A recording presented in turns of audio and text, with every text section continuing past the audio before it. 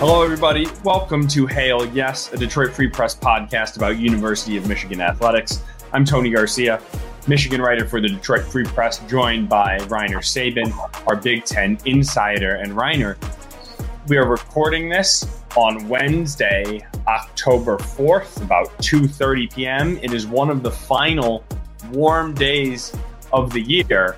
It's about 80 degrees outside. That's why I'm sitting adjacent to this window that you can see. I'm trying to think warm thoughts, and I'm about to head outside when we're done with this. Are you enjoying how do you feel about the turn in the weather, and how are you? I'm more of a warm weather guy myself, but and I'd enjoy the Michigan summers as much as I can. But yeah, the Michigan winters definitely counterbalance the warm, the sunny feelings that you get during the summer with the gray, cold, miserable 6 months that we have to endure during the fall, late fall, and winter and early spring. Yes, but for the next 4 to 6 weeks, we get that nice, beautiful, crisp fall, and I do find it tough to enjoy because you know what's next. But Reiner, maybe we should take a page out of Michigan's book, out of Donovan Edwards' book specifically. Be where your feet are and focus on right now. And instead of worrying about the winter, because it is beautiful right now. I agree. But, here we are indoors talking to each other. I know. Well, that's because I'm concerned about my signal out there, as it is actually. I still don't know what happened. I think I just moved, as everyone has sort of heard the documenting of this. There was some mowing going on outside or cutting of some sort. I wonder if that is what just cut. Like if the maintenance guy who does it just cut like a cable or something, because my internet cut out. I'm on a hotspot right now. And so the point is I'm concerned here. I was concerned about connection. I guess I'm on a hotspot. I could be anywhere. But that's neither here nor there. And after spending as much time as we just did together in Omaha and Lincoln, Reiner, I now know that's probably maybe above your head pay grade with your iPhone 6. I don't know if you even understood what I was just referring to. Do you? No, zero understanding of that. No, I mean, yeah, my technological knowledge is pretty limited, and I'm not up on the new trends. I don't have a TikTok and don't have InstaFace or any of that stuff. Yes, there you go, Boomer. No, I had said in our travels that I was going to give you a hard time on this next recording about different things, but I'm sure there are equal things that you would poke fun at me for. So instead, we will just move forward and get to our three thoughts about Michigan as we get to the show. So because there really is a lot to get into. 5 weeks in, we are now in week 6. It is Minnesota week, the battle for the Little Brown Jug, the oldest trophy in college football. Michigan had a big information session about it in the summer and some rehashing this week for everybody. There's not a lot of people who had played this team when Minnesota last played them when Michigan last played Minnesota in 2020. There's a few, but not a ton. So here's what we're going to do. A block, 3 thoughts. Is Michigan somehow at number 2 still flying under the radar? Yes and no. There are some signs. It's thought number 2. It's been hard to assess how good Michigan really is. Is it the bad team? Is it them being dominant? Here we have objectively found one statistic that it does not matter about their competition that has showed why Michigan is very good.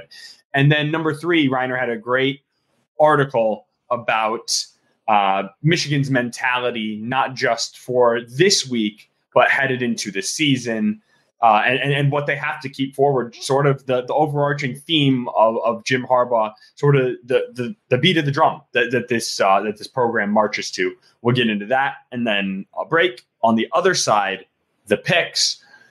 Up first, hopefully everyone could digest that. Reiner, is Michigan floating, flying, soaring, seeking under the radar somehow Michigan, this big brand, with that undefeated record at number 2 in the country? Yeah, I don't think the buzz has been quite as strong, and I think there's a lot of factors with that, particularly the Deion effect. I mean, that's affected how Fox, the Big Ten partner, has aired Michigan games. I mean, last week Michigan got pushed off the Big Noon showcase to a 3:30 game because of Colorado USC, and they have not made it onto Big Noon. Whereas last year they were such a frequent presence that people thought that Fox was the official television partner of Michigan football. And so, I think there's some truth to that. And the fact is that last week they were running up against the Georgia-Auburn game, and Georgia-Auburn got more viewers, even though both were nationally broadcast. One was on CBS, the other one was on Fox. And it's just because, again, Michigan has not played anybody of real note. I mean, Michigan-Nebraska is a traditional blue blood rivalry game, kind of. Oh, not, I shouldn't say rivalry because it's not a traditional rivalry, but I mean, it's two big name programs with two very passionate fan bases.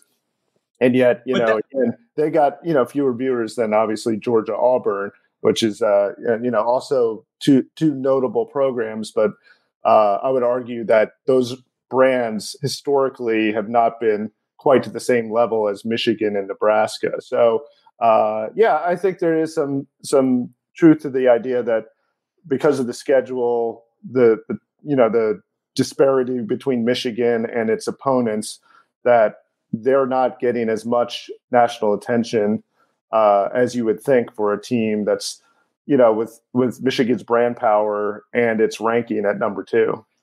Well, I do agree with that sentiment in general. I have a little trepidation using the Georgia-Auburn example going against it as evidence of that. Because, I mean, Michigan, Nebraska, that was over by halftime, right? I mean, like, people are not tuning into that. And like, as the number, I don't know the exact formula of how that's true. That's a everyone is going to flip. So context matters a little bit there. But also, I think you made a good point as we were discussing this point before the show. There is a new Big Ten TV contract, and while it is bigger and new partners, I mean, there are streaming services now in play, and ESPN, the worldwide leader, is no longer like the Big Ten's flagship station, or does not carry Michigan games, and so they still ESPN is still the biggest measure of the needle, right? They are the needle mover. They're the biggest.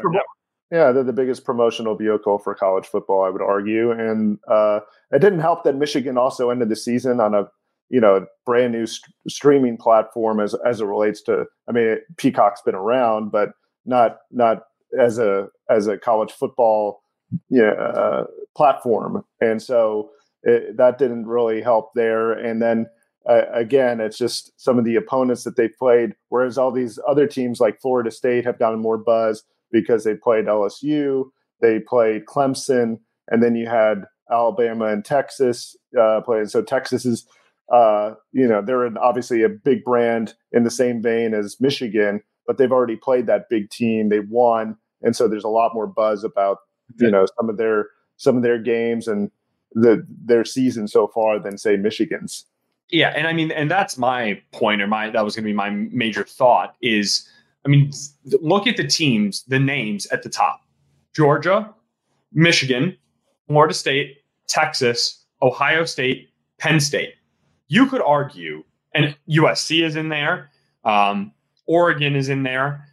I mean, it is just about like 10 of the top 10 like biggest brand. You know what I mean? There's no these. I mean, it is a year of big name brands. I mean, even Alabama at like 11, right? Like. There is just a ton of names and firepower at the top, and so there's just more. I mean, I don't know. I think there's more mouths to feed. There's more names, and you said it, like the Deion. I mean, the Deion storyline just took up so much of the air in the room early on. But I don't know that Michigan. I mean, like if you heard what Joel Klatt said earlier this week, right, about how he is one of the major college football voices. Yes, he has long been seemed to think very favorably of Michigan. But I mean, he said, I'm paraphrasing here, that Georgia needs to watch out for Michigan, not vice versa, right? Like he thinks that. And so when you got people saying that, it is hard to say that Michigan is truly flying under the radar. However, when you think of Michigan, like how they entered the season, right, as on the short list of national championship favorites, they've done, they weren't clean and crisp early on. They hadn't even given up more than 7 points in a game, right? I mean, they've just dominated. They rank number one in so many categories. I see your point that you would think there might be more national discussion about this team, especially with what they returned. Right. Well, and the coach that they have, I mean, Jim Harbaugh is obviously a well-known guy, but again, Jim Harbaugh's getting pushed down the list, obviously, in part because of Deion Sanders. And again, Fox having the partnership that they do with the Pac-12. So they've kind of leaned into the Deion stuff a little bit more than, say, they would Michigan in a normal year. I think, again, if Deion wasn't there, I don't know if we'd be even having this discussion, because probably Fox would be more present as far as Michigan's concerned. And but I just think it's interesting because you would think that a program of this stature and with their ranking and what their potential is, that they would have more opportunities, I guess, or more exposure than maybe that they had. I do feel for some reason, for a number 2 team, they actually are somewhat under the radar, and there's just not as much buzz as you would think. Yeah, no, and it's fair. And like sort of one of the main thoughts of why that is because for the under the radar, because they're not playing these big names, and so there's no buzz, and people are sort of waiting for that to happen. And because of that brings us into our second point. People, I guess, maybe have wondered, it's not, is Michigan good? Obviously, Michigan's good, but how good, right? Because how much of a measure can you truly get against these bad teams? Now, Mike Hart today, Wednesday, we met with him, was trying to sell some of the teams on Michigan's schedule, pointing out that UNLV is 4-1. However, I believe East Carolina is 1-4. Nebraska clearly was not impressive. They were 2-2 before Michigan. So, I mean, you can't spin Michigan's schedule as any sort of murderer's row, right? But it does not matter who you are playing in the objective measure that is discipline, that is penalties, where through 5 weeks, Michigan leads the nation. They've committed in the fewest penalty yards. They have committed 91 penalty yards in 5 weeks. They have committed just 13 in total, 13 total penalties. I don't believe any personal fouls. And that was, I mean, just the cherry on top was this last week against Nebraska. I know we touched on it briefly on Monday. No penalties in a whole game. So, I mean, just doesn't matter who you're playing, right? When you're doing that. Yeah, I mean, they play crisp, and they seem to be rounding into form. I mean, they had the obviously rough game against Bowling Green with the turnovers, and so I think there have been some signs where they've kind of gone a little bit off script from that, from what they typically are, which is a very disciplined team. But again, since Jim Harbaugh's returned, they've looked very, very crisp in how they've operated on all fronts. And so, it's a sign of a good team. It's a sign of a well-coached team that they're not shooting themselves in the foot. Obviously, the teams that do shoot themselves in the foot generally are the ones that are in dire straits, and Michigan certainly is on the opposite end of that spectrum. I mean, they're a team that's functioning very well. They don't make stupid mistakes generally, and again, the one game, the Bowling Green game, where JJ McCarthy threw the 3 interceptions. I mean, ever since that, he's corrected it seems, and it's not putting them in compromised situations and such. And so it's been a much better and more promising situation for Michigan in these last 2 games. Yeah, as we suspected with JJ at the time, that certainly proved to be the anomaly, right? Not the trend, not the trend. And also, I mean, this is it's not coincidence, right? That Michigan is this crisp, this uniform, this regimented, this disciplined. It happens through time, with years of the same messaging, with coaching staff continuity, with, high level coaches who can, NFL teams struggle to get professionals, right, to play this discipline. You know what I mean? Penalties are the penalties at either level. And so, there is something to the buy-in, to the level of it. And also, different teams do different sort of information sessions, but I thought it was unique and informative this past week. Jim Harbaugh was talking about these TTG, Teach the Game sessions that Michigan does every day in spring and summer camp, like preparing for the season, and on Mondays during the year, where basically I think this year it is Grant Newsome, the tight ends coach, who's in charge of the sessions, but he will find different plays, both good and bad, from the college level, from the pro level, and they'll just cut up clips and kind of dissect it. Just little nuancy things about the game that might appear small, but end up being quite large. Yeah, I mean, situational football is obviously incredibly important. They take care of that through these, teaching sessions, understanding what's good and what isn't. I mean, obviously we saw that in the Chiefs-Jets game where, Patrick Mahomes could have scored, given the ball back to the Jets. They still probably would have won the game if that happened, but the smarter play was to just go down before the goal line, inbounds, and run out the clock so you don't leave any doubt about some freakish comeback. So those are the kind of plays that win you games and also are just smart. And you see other programs that obviously do some of this stuff and are aware of these situations, but some are better at teaching it than others. And I think Michigan's probably in that boat of programs that do a better job of telling the players, what's good and what isn't, and getting that message across.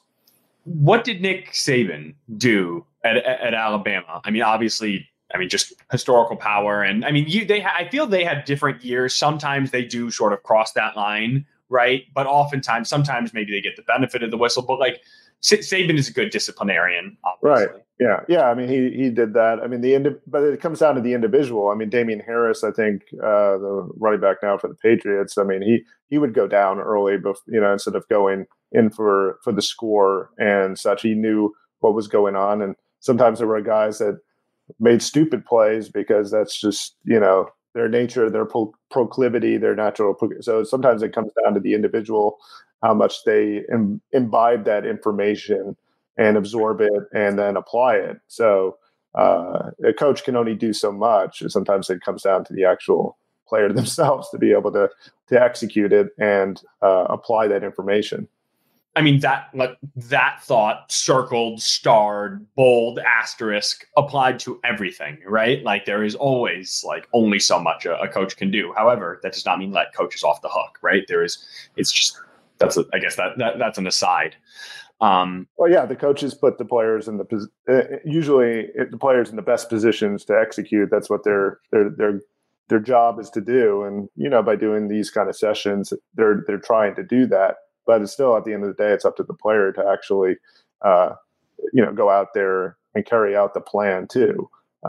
Sometimes you can see, though, when the coaches don't put the players in the best situations, and then especially if you have a pattern of committing penalties or turnovers or dumb mistakes, like we've seen at another program in state that I won't mention, but and so. Whereas, with Michigan, that's not as much of an issue. And that's the side of a well-coached team. Yeah, exactly. And I mean, and you talk about it's at a certain point, it's up to the players to just do it, right? I mean, Jim Harbaugh said, now these sessions are known as TTG. Like they'll be like, all right, guys, TTG, right? Like time to go, not time to go, but it is time to go over to teach the game, right? TTG. Yeah. And he's been doing this for so long. They just have an acronym for it, is what he said. But the point is, he has always done this. And there were years, I think it was 2019, they ranked mid 80s in the country in even in a decent season, right? Like a 10-win type season, or maybe that was their 8-5 year. But still, even as a decent team, there's not always been the perfect buy-in. Since that 2020 season, since that COVID year, it's just been all business for Michigan. And this is part of that. And that's what Jim Harbaugh has talked about this last week when he was talking about just sort of their mentality and trying to defy the laws of gravity, right? Like, and this is one of those instances. And I'm gonna let you take it from here because you're the one who wrote about it. But I mean, Michigan 30-3 in the last 33 games. Clearly, they have bought into that discipline, and now it is just how long can you? What do you say? Keep the balls in the air? Yeah, keep the balls in the air. Yeah, I think a lot of this season, especially because they don't really play or possibly won't play a ranked opponent until, November 13th, I think it is, against Penn State.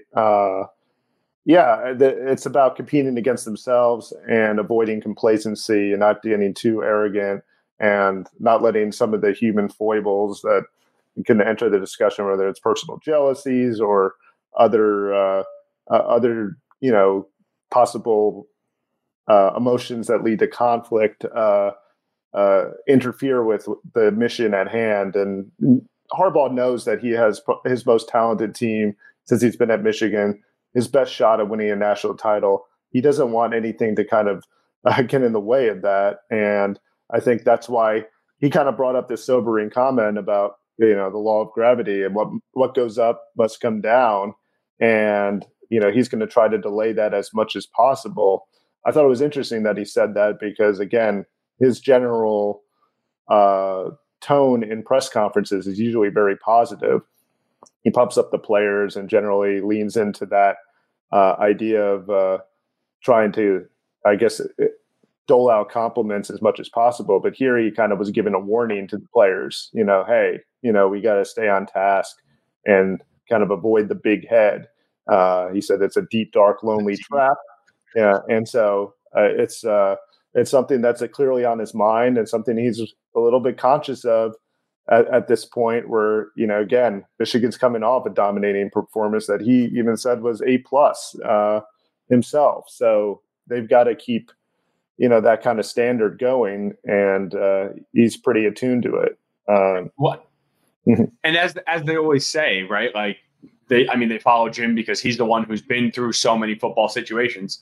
As you said, he is the one who has been that close and gotten to the top and fallen off. These players either had only known the top or had gone from the bottom to the top, right? They've never done the opposite. So that's why you have to stay ahead of it, right? You have to continue to warn and plan and prepare against it. And I thought it was another good point you made just about just sort of the camaraderie within the team. Like there are so many pitfalls on the march to a championship, right? In places things can go wrong. And I think Michigan in a team that was less focused, less player coached, less driven, there was opportunity for fracture just by the nature of how many position battles there were, right? I mean, it's serious business, right? It is very hard to fight for your job and still be truly happy for the guy who wins it or for whoever else is scoring the touchdown. I mean, unless you're Blake or Roman Wilson, right? Like other guys they are the guys who are eating right now. Yet everyone seems to be like the team. I mean, as has long been said around the program, the team. And so, and just like a little evidence of that was I was just standing on the sideline before the game at Nebraska because on a lot of these road trips, at Michigan, we're just in the press box because the sidelines are so crowded. But other programs, you are given sideline access. And just coming out of the tunnel, Miles Hinton had a wrap on his knee, or he was going back into the tunnel. Excuse me. And Ladarius Henderson is coming out, and just seeing them dap each other up on the way. Seems like a little thing, but only one of those guys is starting. Those are by definition. Carson Barnhart is starting on one side, so only one of them can. And yet it's just a little thing like that. And I mean, the edge battle, line battle, the depth in the running back room, different defensive linemen getting picks, right? And guys not getting just little things. And I think it was a good point to make. Well, and he said that there's a lot at stake too, especially in the world of NIL. I mean, there's money opportunities now that they didn't bail themselves to players, before 2021. So things have changed dramatically as far as how you keep a locker room cohesive and such. So, again, going back to his days in San Francisco, where again things were going really well, for 3 years, his first 3 years, it couldn't have gone better in San Francisco. Then there was this drop off, 8-8, and there was some.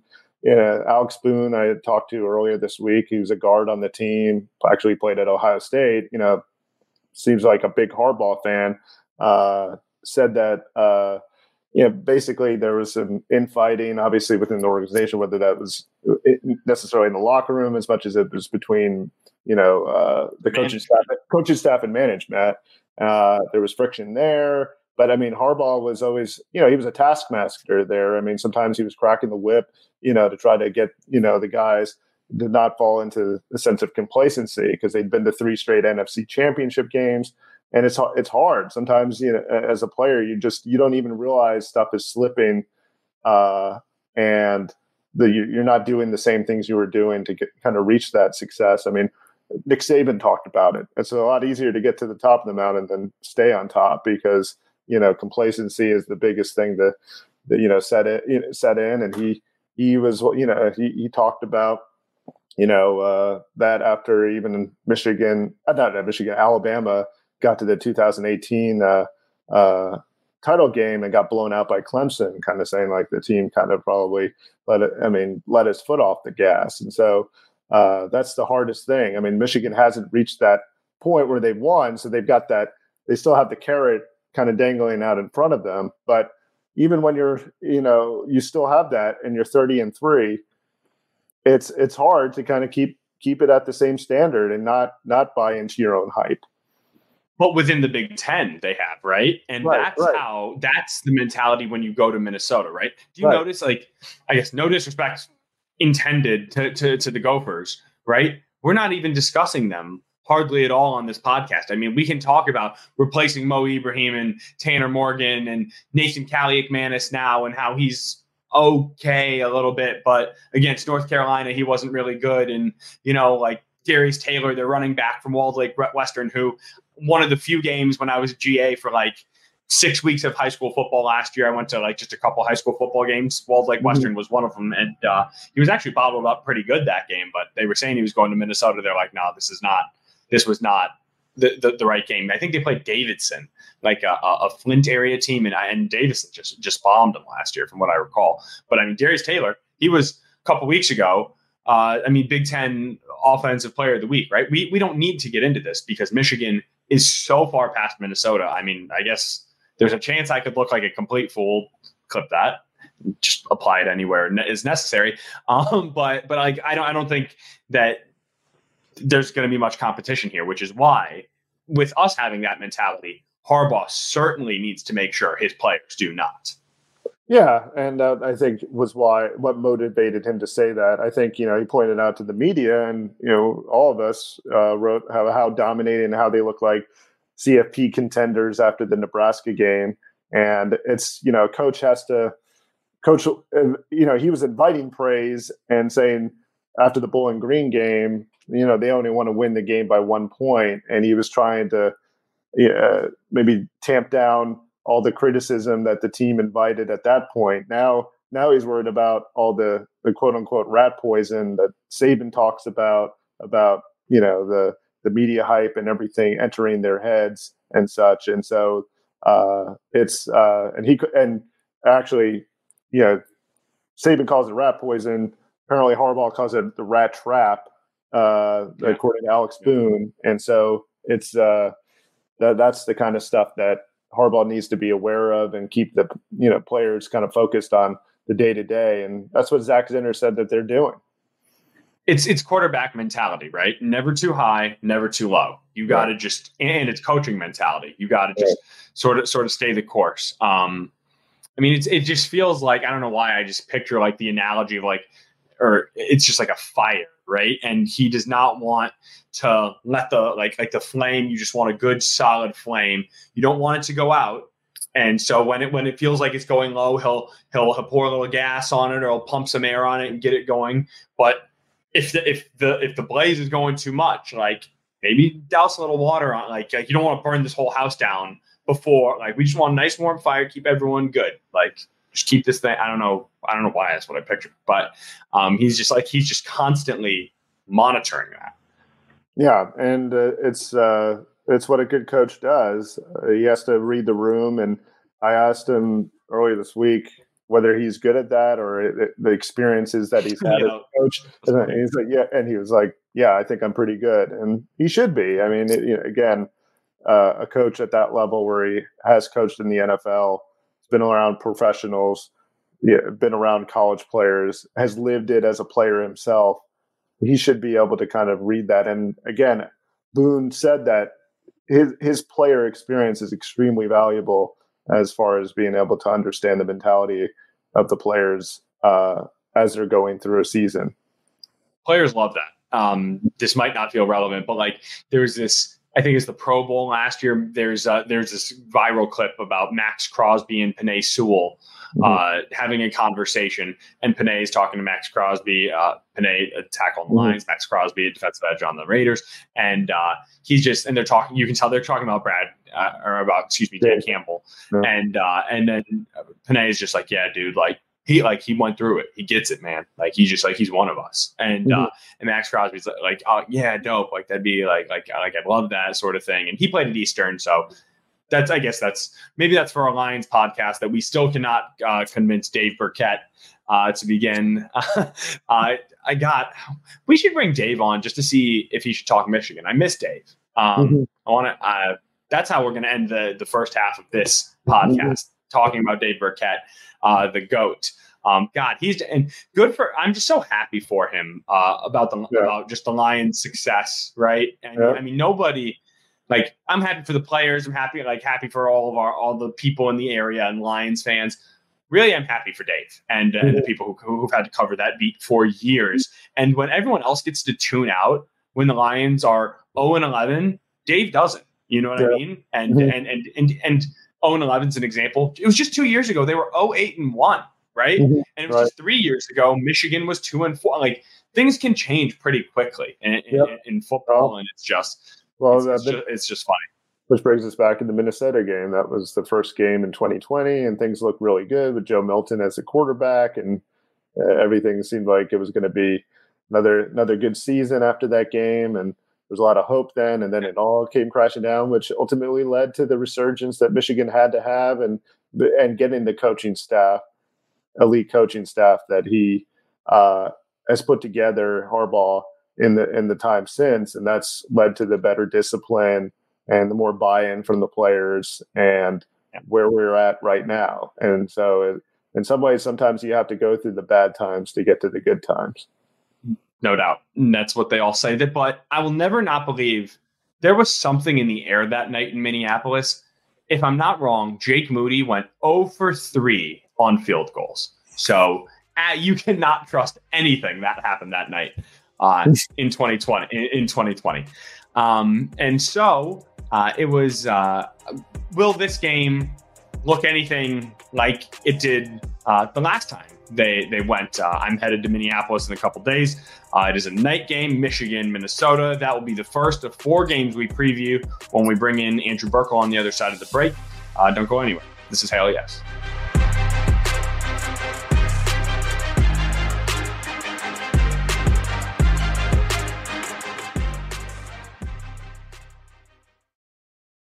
All right, everybody, welcome back. And I delayed it long enough. I'm sure there is nobody who is more excited to hop on the mic than Andrew Burkle. What's up, bud?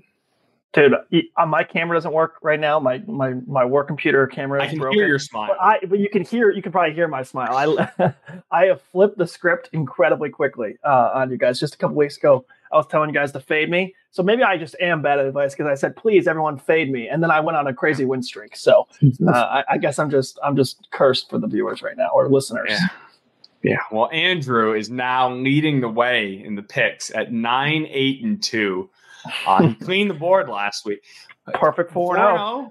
4-0. Okay, so then why here does my record say 1-2-2? That's probably just a 2-2. We just got an extra number. In any event, I am now 8-9-2, 1 under. Reiner 7-10-2. Although that is all just within 2 games of one another. And Vegas, as always, all of us sitting right around 500 and them taking that handle every time. I mean, or that hook just cleaning up. This is why Reiner doesn't bet. This is why I lose money when I do. And this is why you take our advice. We covered the Michigan football team, and we had a pretty good read on last week. I mean, we're not gambling experts. I mean, we do our best. I watch a lot of football and do what I can, but 8-9-2, it's hard to beat Vegas, right? And like I'll say, I can do the thing that everyone does.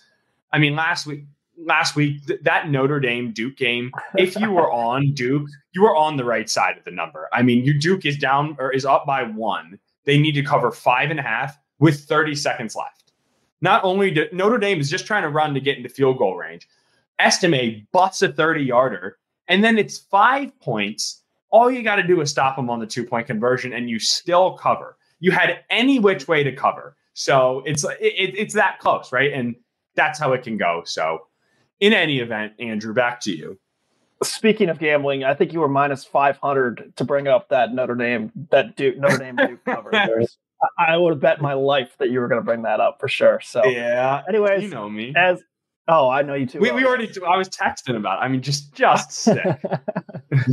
All right, it may have been the deciding leg of a parlay as well. Who knows? So a little bit sour for a couple of reasons. Anyways, let's start with the Michigan-Minnesota game, as we always do. Michigan, a 19-point favorite against the Golden Gophers. Tony, we'll start with you since you seem to be running a little hot today. Who you got in this one? Yeah, I always need to tone it down.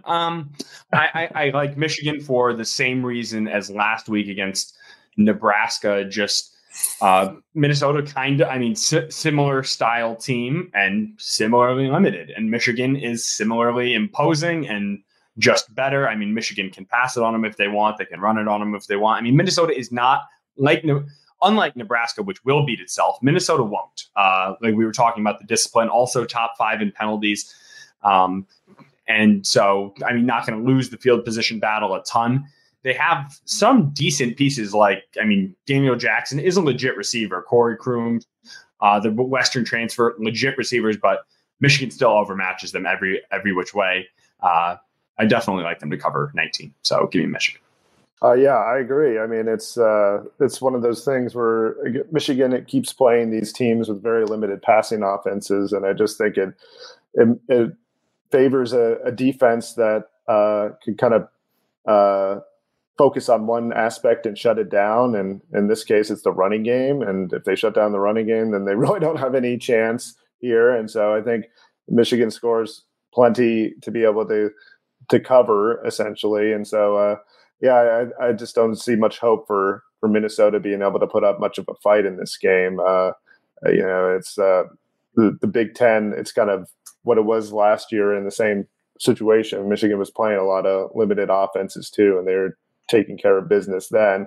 And I think that this team is kind of building, and they've kind of, with Jim Harbaugh back, it's become a much stronger team in all phases. And so I think, that'll continue this weekend against or at Minnesota, I should say.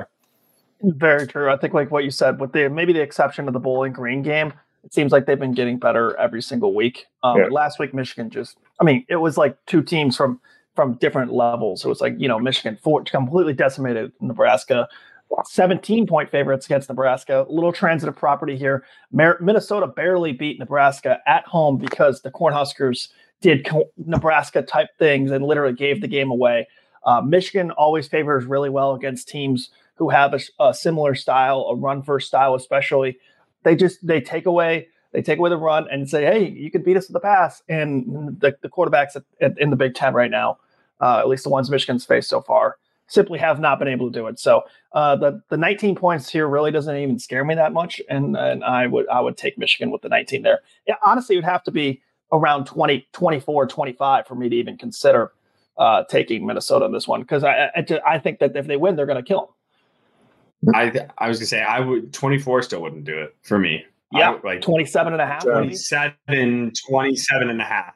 That's where I would be like, oh, that's okay. 27, yeah, then you're worried about that's a lot. A backdoor cover. Yeah, the athleticism differential is the biggest thing I noticed with Michigan and Nebraska, and I think it would be the same with Michigan and Minnesota. I just think overall, the athleticism is just going to take over for Michigan in this game. All right, let's go to the game of the week. No doubt, Texas and Oklahoma. Reiner, who you got in this one? 6.5 point favorites. The Longhorns are here. So who are you taking in this one? Well, last year, if everybody recalls, Oklahoma lost 49-0. A lot of people were questioning Brent Venables at the time, whether he was the right coach, given such a bad loss in a rivalry game like that one. It's one of the best rivalries in the entire sport. But the defense has started to come around. They're kind of moved away from the Alex Grinch, Lincoln Riley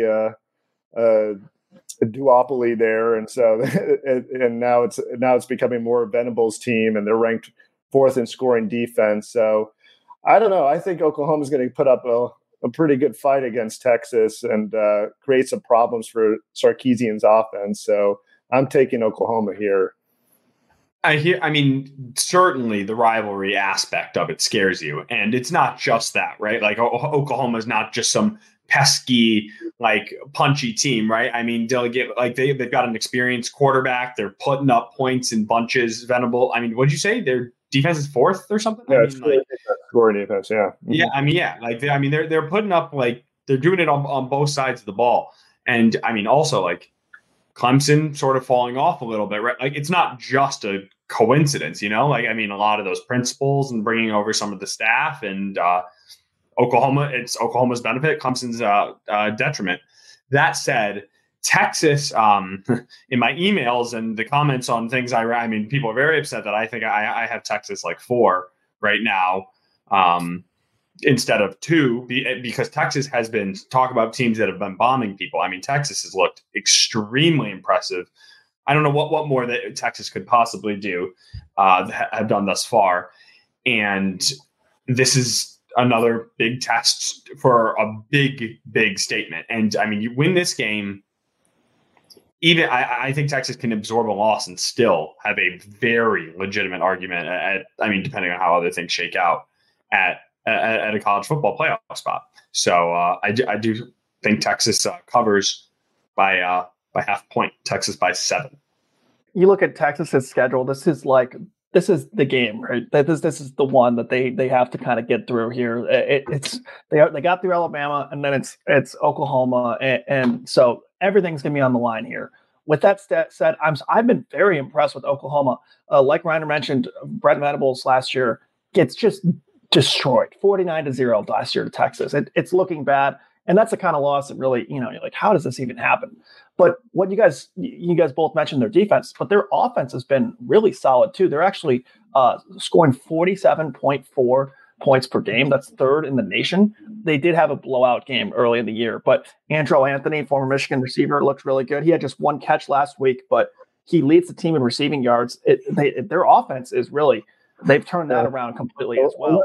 Levy's a good offensive coordinator too. I mean, it's interesting because I think Venables has kind of brought back OU to kind of what maybe it was under Stoops right before Lincoln. Riley kind of brought them way too far off. I mean, the imbalance between the offense and defense was so stark by the time Riley left, and now Venables is kind of creating more of that balance that you saw with Stoops.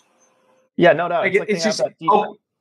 Sorry, Tony. It's like they have that defense first mentality paired with an offense that's capable of scoring points still. So I'm jumping on that 6.5 points. But Tony, go ahead. Right. I was just going to say the only part that scares me is Oklahoma's offense has been it's been inconsistent, right? Like they put up 50 last week. They put up a 73 early on, but just I think 28 against SMU, 20 against Cincinnati. So, I mean, Texas is also a good defense. And so, yeah, you could score again. I mean, maybe that I worry there's some Michigan 2018, 2017, right? Like you bomb everybody you should, but then when you get against other teams at your level, I don't know if Oklahoma's quite there yet. That Cincinnati game was weird though, because I left that game feeling almost more confident in Oklahoma because it felt like they were playing like old school, a very defense first football. And they were just squeezing the life out of Cincinnati and just 20-6 in that one on the road. Kind of a tough spot there early season at Cincinnati, and they completely dominated those. So I thought their defense was super impressive in that game. Let's move on to you caught more of it than we did. I know that much. Yeah, that's the benefit of being an editor. You get to sit on the couch on Saturday and have the 3 TVs going at one time. So that's one of the benefits for sure. Let's take a look at Maryland, Ohio State. The Buckeyes, 20-point favorites. Tony, we started with the last one. Go to you here. Sure. I mean, just sort of almost on principle. Maryland, I just put them at the bottom of my rankings, 25th. I mean, Mike Locksley, I'll finish that first thought. On principle, 20 points is too many. Then let's get back to the rest of the point. Mike Locksley, when we were in Indianapolis this summer, said the sentence Big Ten championship. And I mean, I'm not going to lie, I rolled my eyes. But he said, we've never said that around here before. We've always had goals, objectives, like the next level we're talking to. He said, we're talking about winning real things, competing and beating with Michigan, there we go, Michigan, Penn State, Ohio State. And I mean, if you remember, even last year against Michigan, that was Michigan's maybe toughest game in the Big Ten. One of, at least by the scoreboard, it was like 34-27. And Maryland spotted them a touchdown with a fumble on the opening kickoff. Now, obviously, it's a slightly different team this year, but I mean, Taulia Tagovailoa is still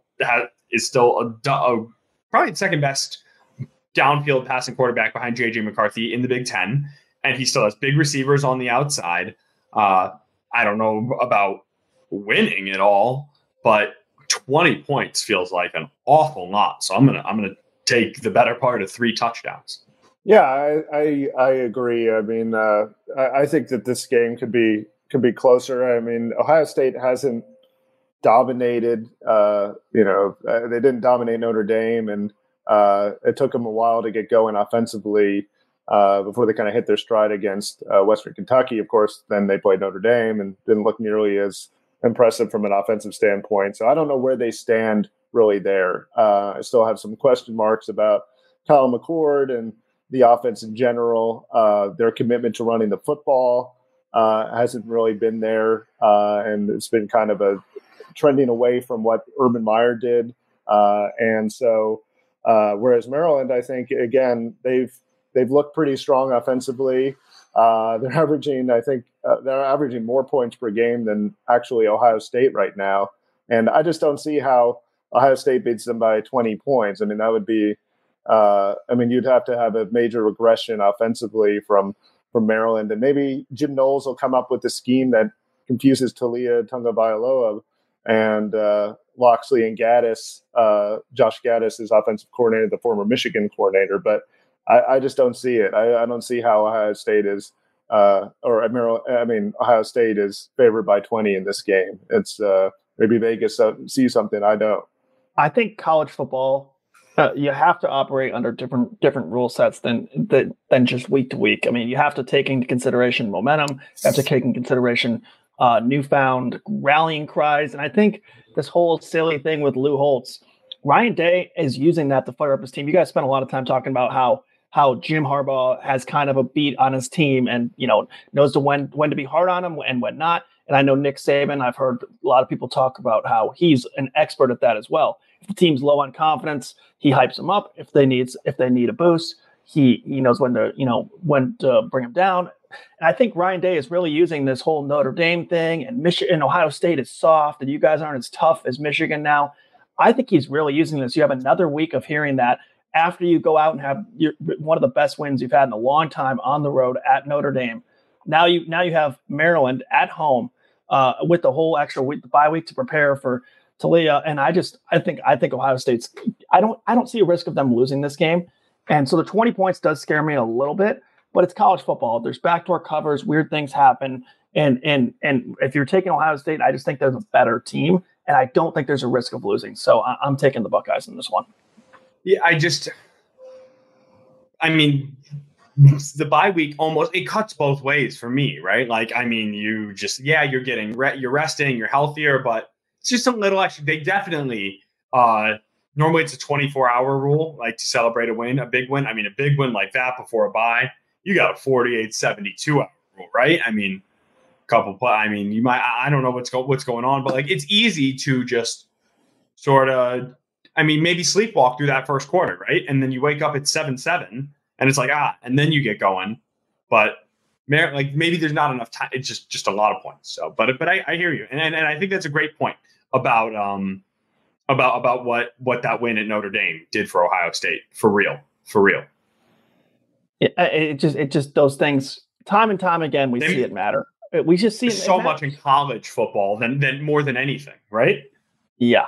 Or like, I know that I listen to a lot of NBA podcasts, and this one, Ryan Russillo was doing a thing about how every single NBA player's campaign, like national campaign, their Adidas, their Nike, their Jordan campaigns, all were related to how no one believed in them and how like they were doubted this entire way and they're haters, right? Like that's a real thing. And that is fuel that people actually use. And that's how you get to a place like this, is by tricking yourself into thinking that no one believes in you when you're a 6'2", 230-pound running back who bulldozes every single high school player they've ever played. Like that's how these guys, you have to trick yourself into it, Mm-hmm. Yeah. So, all right, let's take a look at the last game here. This one should be interesting. Kentucky and Georgia, the Bulldogs, a 14.5-point favorite. Reiner, this is SEC territory, so we'll start with you. Who do you got in this one? I've got Kentucky. I think that this could be a dogfight, no pun intended, but second highest yards per carry average from a running game that Kentucky has, going against a Georgia run defense that hasn't been as strong, giving up almost 4 yards an attempt.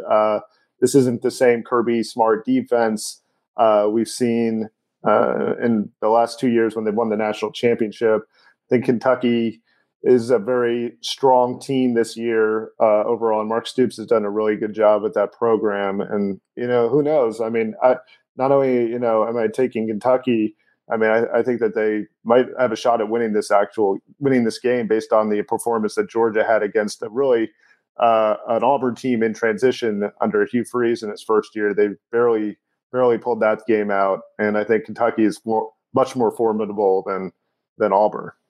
And to add to it, earlier this year, I mean, South Carolina is no good, and they were losing to the Gamecocks by 10 at the half, right? I mean, that was not just necessarily some one-off thing. I mean, there's been a couple of times Georgia's looked questionable. And that Kentucky running game, if you don't know the name Ray Davis, that bowling ball of a human who is, I mean, he's really a lot like, I guess bowling ball is maybe a little bit of a bad connotation, but I mean, he is just short and stocky and just rolls through people. I mean, he's like 5'10", 220. He's built like Mike Hart was back in the day and just keeps those legs moving. And last week against Florida, he ran for like 250 or 280, and 3 touchdowns. I mean, he's a beast. And with these shorter games, when you can control the clock and control tempo, I mean, that's a big recipe for success. Now, I mean, Kentucky needs Devin Leary, their quarterback, taking over for Will Levis, just to not turn the ball over, right? 5 interceptions. That's not ideal. I mean, so just hold on to it. And if you can make sure you don't lose the turnover battle, then I'm with you, Reiner. I think Kentucky can. It wouldn't surprise me at all if I look up at halftime and Kentucky's has a lead. Yeah, I mean, Kentucky's like a poor man's Georgia, except this time they might actually be, similar to Georgia if they can do some of the things right. I mean, they want to control both lines of scrimmage. Mark Stoops is that kind of coach, and so I mean, in the same way that Kirby Smart does, I think Kentucky, in that sense, could pose a fight with Georgia, especially because Georgia's not nearly as strong, I don't think, as the previous 2 years. And I also think that, again, if they play a clean game, this thing could go down to the wire, and Kentucky could possibly win it. Totally agree with you guys. This Georgia team sort of reminds me of like a less buzzworthy version of the Florida State team back in 2014. And by buzzworthy, I mean the team that Jameis Winston was on. He got suspended, and everyone was talking about that team every week. They were coming off the national title. Mm-hmm. Every game, it felt like they were pulling out some kind of crazy win, and they were ranked number 1. But you watched them, and you're like, there's just something not right with this team. I mean, Carson Beck was 23 for 33, 313 yards. Peyton Thorne was 10 of 19 for 82 yards. And yet it came down to that very last end of the game, and the Bulldogs barely pulled out a win. I mean, Kentucky is a lot better than Auburn, and maybe that's not exactly how this game is going to go. It won't be the exact same thing. Teams play bad games sometimes, but this Georgia team just doesn't seem to be like the other Georgia teams. Of course, there's such a small sample size in college football. You have to take teams based on what they've been in the past. What you can't just suddenly say Georgia shouldn't even be in the top 25 just because of what the recruits they have, what they've done in the past year. You have to take some past knowledge there, but based on purely what we've seen this year, and we're getting near the halfway mark here in college football, we've seen that Georgia just isn't what they were last year. So I'm going to take the 12.5 points from Kentucky to at least cover the spread. And like you guys said, if some craziness happens, and with the difference in the player profiles that Kentucky and Georgia have, you do need some things to go your way. But I think Kentucky could pull this one out as well.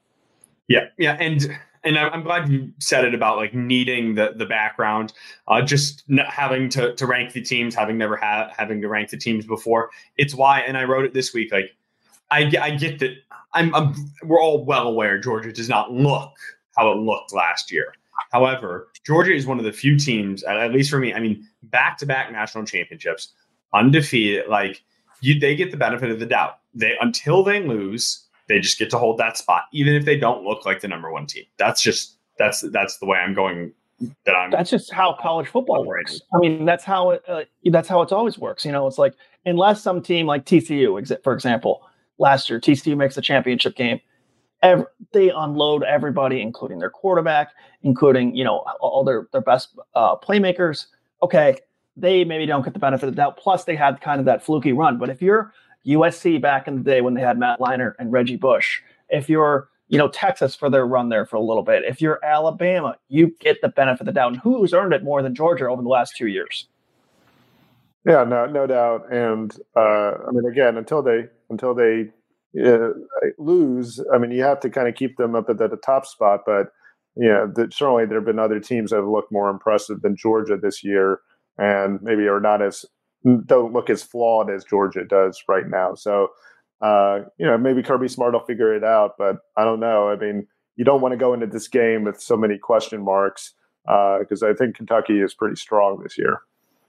They are. Brock Bowers bailed them out twice last week. Yep. It feels like we've still yet to have the big one, right? Like the big upset in college football. I mean, like Florida State LSU was a big result. Texas beating Alabama was very big, but not like shocking.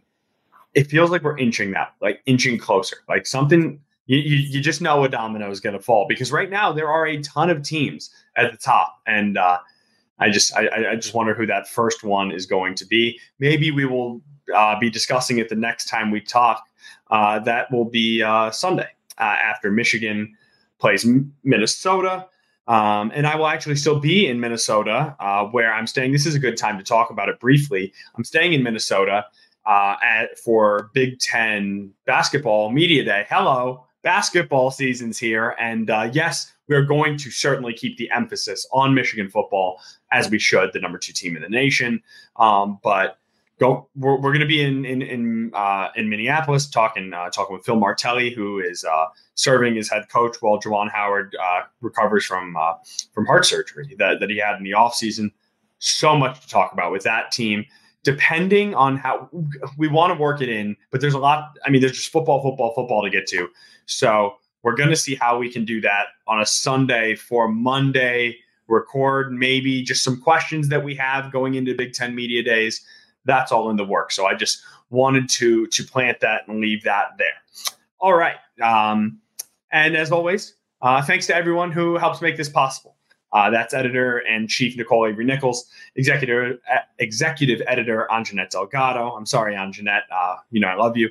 Sports editor Kirkland Crawford, audio engineer Robin Chan, and of course, I don't know if I need to still give thanks to Andrew when he appears on the show. I mean, he always does all the work, but he's part of it. So thank you, Andrew, as well. But no, of course, I'll thank you, Andrew, because I thank you as well, Reiner.